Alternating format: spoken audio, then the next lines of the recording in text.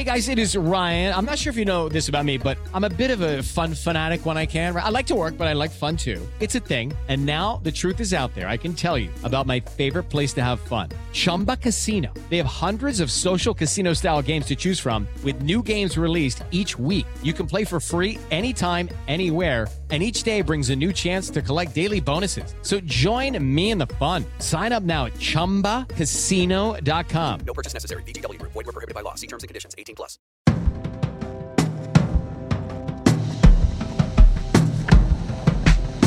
Welcome to Screen Talk, IndieWire's weekly podcast, coming to you from the mountains of Telluride, where this is Eric Cohn, chief critic and deputy editor, sitting on a bench with Ann Thompson as we gasp for air, trying to adjust to altitude. Looking at the gorgeous mountains. Yeah, exactly, and also taking in the scenery before we sit in a bunch of dark rooms for 4 days. Before it starts to rain. Yeah, because exactly. The forecast is rainy. And I'm not wearing my hat because it may be wet. So she's harder to spot.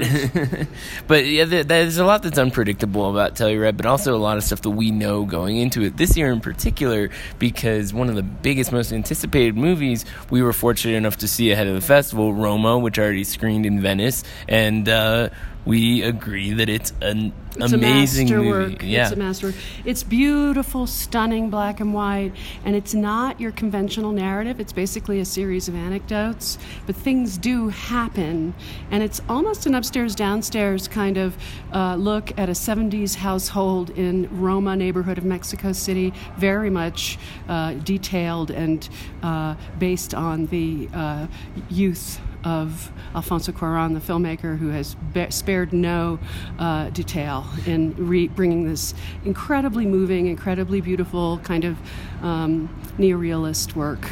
Well, but what's really cool about it, too, is that even though it's based on his childhood, and there is a younger child in the film who sort of is the basis for him. Yeah. It really it's is. Not the youngest one, though. It's the 10-year-old. The 10-year-old, second youngest. But they're not the main characters. The main character is this housemaid, and sort of how she's kind of a silent witness to all this stuff that's happening around her, and sort of absorbing all the tensions of this family while dealing with a lot of her own hardship and searching for ways to kind of, verbalize that. I found that to be really striking because the film sort of reorients your perspective. It's not a coming-of-age story about the kids.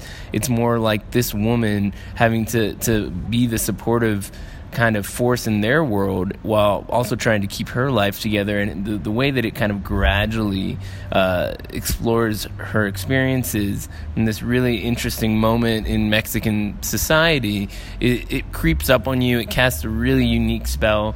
It's an interesting movie to hype because it's not about what happens in the movie so much as what it's like to experience the movie. Well, that brings up the issue of this extraordinary 65 millimeter Arri Alexa crisp black and white image, and of course he's taking, because for various reasons his cinematographer of choice, Chivo Lubeski, was not available, the one who's won 3 Oscars in a row and helped Iñárritu with his VR and all that. So the person who ended up doing the cinematography, of course, was Cuarón. And so you look at, this is one of those like Sherlock Jr. credit things where you see written by, directed by, produced by, although to his credit, shot he's kind by, of edited by. He puts a lot of that stuff in the credits on screen alongside other people's names, so it doesn't feel totally self-serving. I'm not making fun of him. It's just that it is what it is. I mean, it's a very personal work. He's writing his memories with the camera, essentially. So he's going from Gravity, right, to this. And by the way, it can't be ignored that there's the Three Amigos aspect of it, where these extraordinary Mexican filmmakers are basically dominating the landscape, where Guillermo del Toro winning Best Picture last year with Shape of Water, with Iñárritu having already gone in there with Birdman and all and Revenant. He's in there too with Babel, all his films, and now we have this extraordinary movie. But this is a Spanish language movie. It will be eligible for the foreign language Oscar, which should be a slam dunk in any contest. In any case, they've got to submit this. And it has quietly opened in Mexico, so it will qualify in that sense. But it is an interesting play because when you think about it, so the whole Netflix of it all, having seen the movie now, one of the things that I thought was kind of fascinating about it was that this is a movie that could be very rewarding if you've seen it before, to come back to study details and so on and so on. I can't wait to see it again. Well, that's the thing. So Netflix subscribers, if they see the movie and really love it, will have that opportunity. And I guess the real question is that going to work in its favor, that this movie is actually very available? It will be a repeat viewing experience. Right, but it's also a 2.5-hour movie that you kind of have to be open to. You kind of have to live with it. I'm glad I saw it in a screen. Yeah, you should see it in the theater. You absolutely should. I don't think people should be interrupted or looking at their phones. So it is a real test. Coffee. It is a real test of what Netflix can do with a movie like this. Can it actually create this international phenomenon while at the same time giving it a theatrical life, letting it be celebrated that way? And I feel like maybe this weekend in Telluride we'll get a sense of, how does it play in this context before it goes on. We're the target audience, but we're a small audience, Right. How will non-movie Is it an people art react? house? It's obviously going to be a huge art house hit, but how big will it be? It could play for Spanish language audiences all over the world, but still on the art house end of the spectrum, I would suggest. So the other movie that's here, that's coming from Venice with some hype around it, is The Favorite, which I actually had the opportunity to see early because I'm moderating Q&A with director Yorgos Lanthimos, and that one I'm even more curious about, to be honest with you, because I think Roma will play well at any festival, and they can screen this in a lot of places. It at all four. Yeah, in addition to, you have to assume lots of small regional places, and it's gonna have that kind of life. The Favorite is a really cool, funky movie in a way. I mean, it's got bite to it, and he shot it with candles. It's got a Barry like Barry Lyndon-esque Lyndon. vibe. I've been thinking more of like Marie Antoinette in a certain way, because there is more of an ironic element to the tone of the film, but it's just a lot of fun. So I think it'll play well, but it's a very nasty film with Yorgos Lanthimos. There's bite to it. He didn't write it, but I guarantee when you see the film, it's his. You will see scenes that there's more of there's a physicality to it that's kind of wacky. So I'm really curious about how that plays here. I'm looking forward, needless to say. And then we have all this stuff that we haven't seen. Old Man and the Gun. Is Robert Redford going to be a slam dunk Best Actor candidate? That kind of stuff. That's a question mark. So in the next few days, a lot of stuff can happen. Searchlight has 3 movies. The other one is Old Man and the Gun, David Lowery. I hear, by the way, that Stacey Spacek is very good in that. Well, it's been a while since we've been able to say that. So that's, that it may be more her movie in a way. Would be great. They're selling Redford right now, but, you never know. It's misdirection. And then they catch you off guard. And by the way, it's a total clusterfuck tonight, Friday. Every movie's playing opposite. You've got First Man and Front Runner back to back in one theater, opposite White Boy Rick, which, by the way, screened for the Volunteers last night, and it played well. Always so good I'm really to know. looking forward. And on the plane were Jeff Robinoff, first time Telluride, along with very old school Telluride attendee John Lesher. Mm-hmm. They're the guys who made White Boy Rick over at Sony with Jan DeMange, who did 71. So I'm excited. Matthew McConaughey will be here as well. And Hugh Jackman is coming for the first time with The Front Runner, which is another Sony movie with Jason Reitman, who's an old hand. Yeah, so there's a bunch of stuff like that, but honestly, when people keep asking me what am I excited to see, because I've seen some of the higher profile stuff. I want to see the SAS. Yeah, well, that one is certainly one worth talking about. I want to see Destroyer, because Karen Kusama, since Girl Fight, has always been an interesting filmmaker, even when she fails. Like Aeon Flux, actually an interesting movie that doesn't quite work. Actually, if you go back, it's an interesting movie that doesn't quite work. But she's in this really fascinating phase after An Invitation where it's like, it seems like she's sort of rediscovering her roots. And this detective movie with Nicole Kidman, I don't know if it's going to be for everyone, but it does sound like it's got a late night screening slot, which I remember was what Under the Skin had here. And I'm just really excited for something like that. It's got the Telluride context, but it's not quite on people's radar the way some of these bigger films are.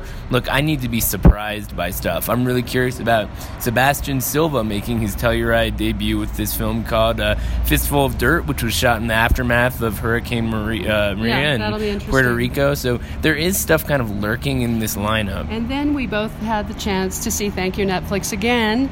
I had this great day where I was over at Netflix seeing movies back to back in screening room, moving around but they have multiple screening rooms. Living on beanbags. They have this enormous cafeteria that takes up like a whole floor, and they've got more snacks. And apparently the people who work there talk about the Netflix 15. They don't want you to leave. Because they came late. Exactly. And on my way out at like 9:30 at night, having seen 3 movies, there was, including Roma, by the way, there was Adam Del Dio, from the documentary side, working, at 9:30 at night, coming into the building. Snacking away.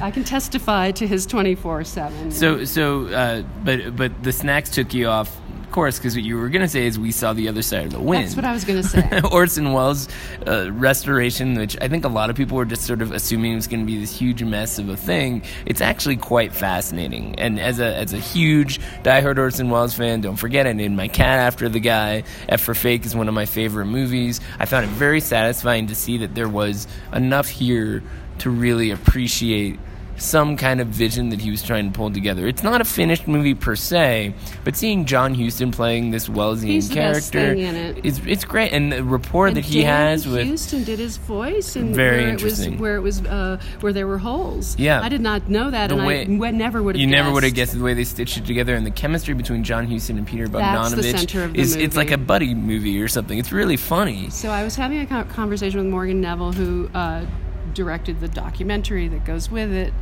which I haven't seen, but I was asking him because there's black and white and there's color, and if it were me and I were not executing purely Orson Welles' vision, I would have made it all black and white. Not the movie within the movie. That's in color.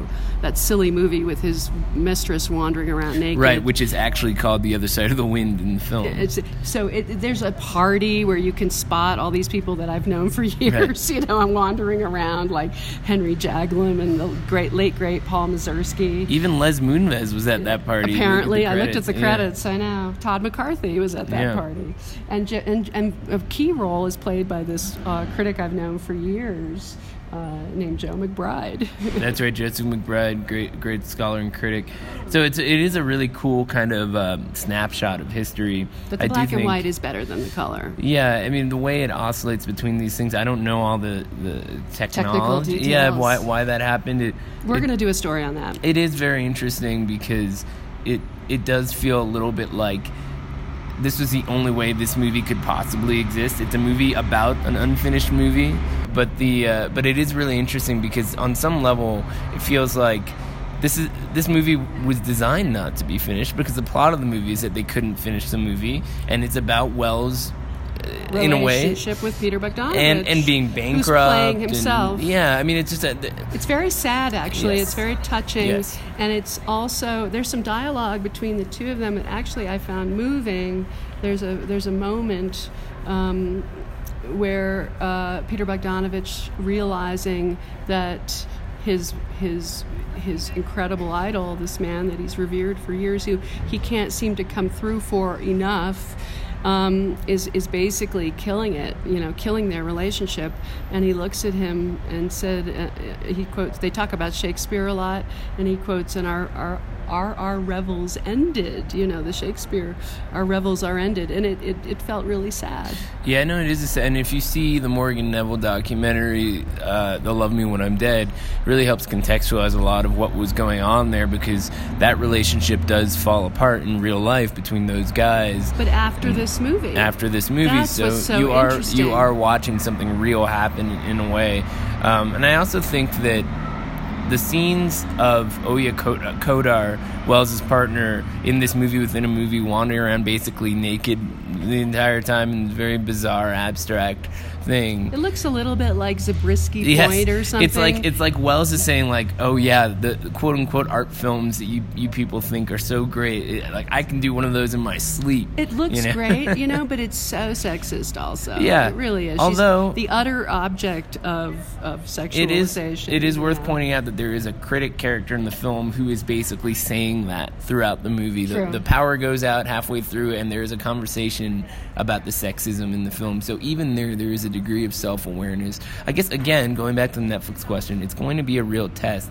Is Netflix a good platform for a film like this? Yes, it will be available all over the world, but will people, say, watch the documentary and then get really into watching the movie? Will they want to watch the movie? Will they turn it off after 5 minutes? It really feels like this platform has been inching towards a moment like this where actually compelling, challenging films that wouldn't even be here without somebody like this with the kind of deep pockets to make them happen are putting something out there. Or the technology that's existing today. So it really is going to be interesting to see how do they launch here, and then how does that launch lead into the lives But we'll that never they really have. know, because they're never going to tell us. We got to keep pressuring them. You know, they're going to keep churning out this stuff, and it's a fascinating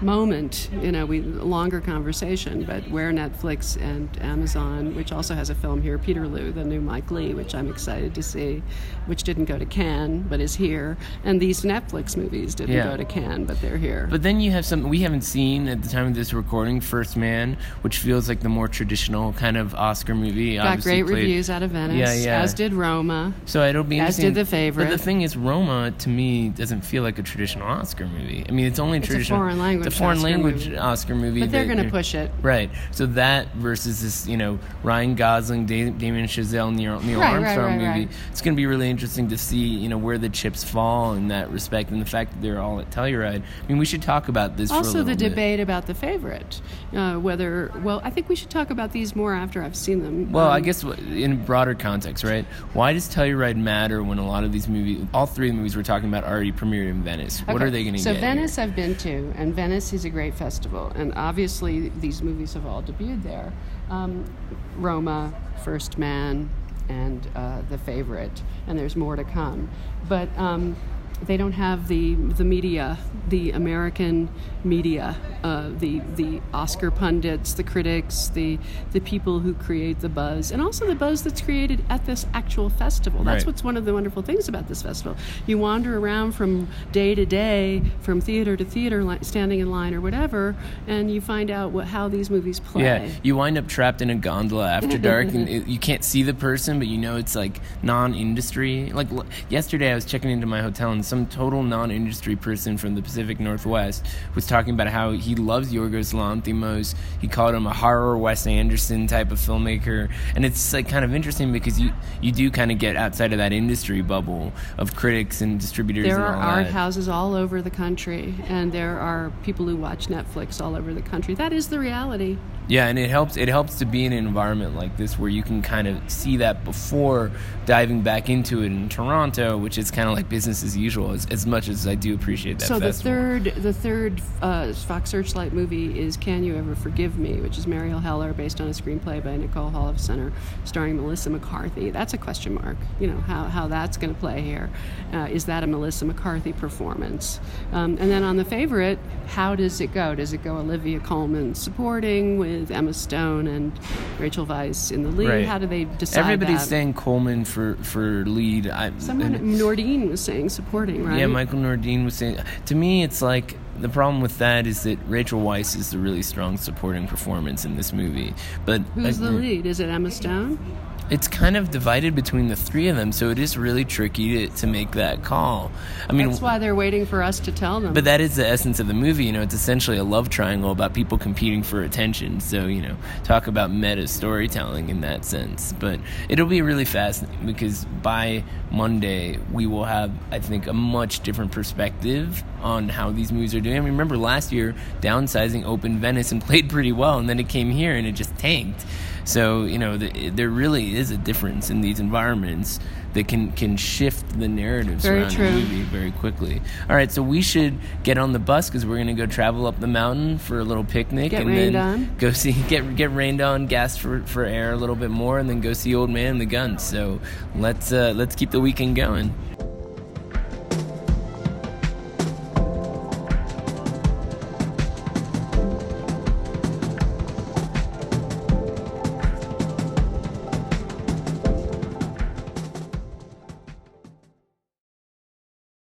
It's time for today's Lucky Land horoscope with Victoria Cash.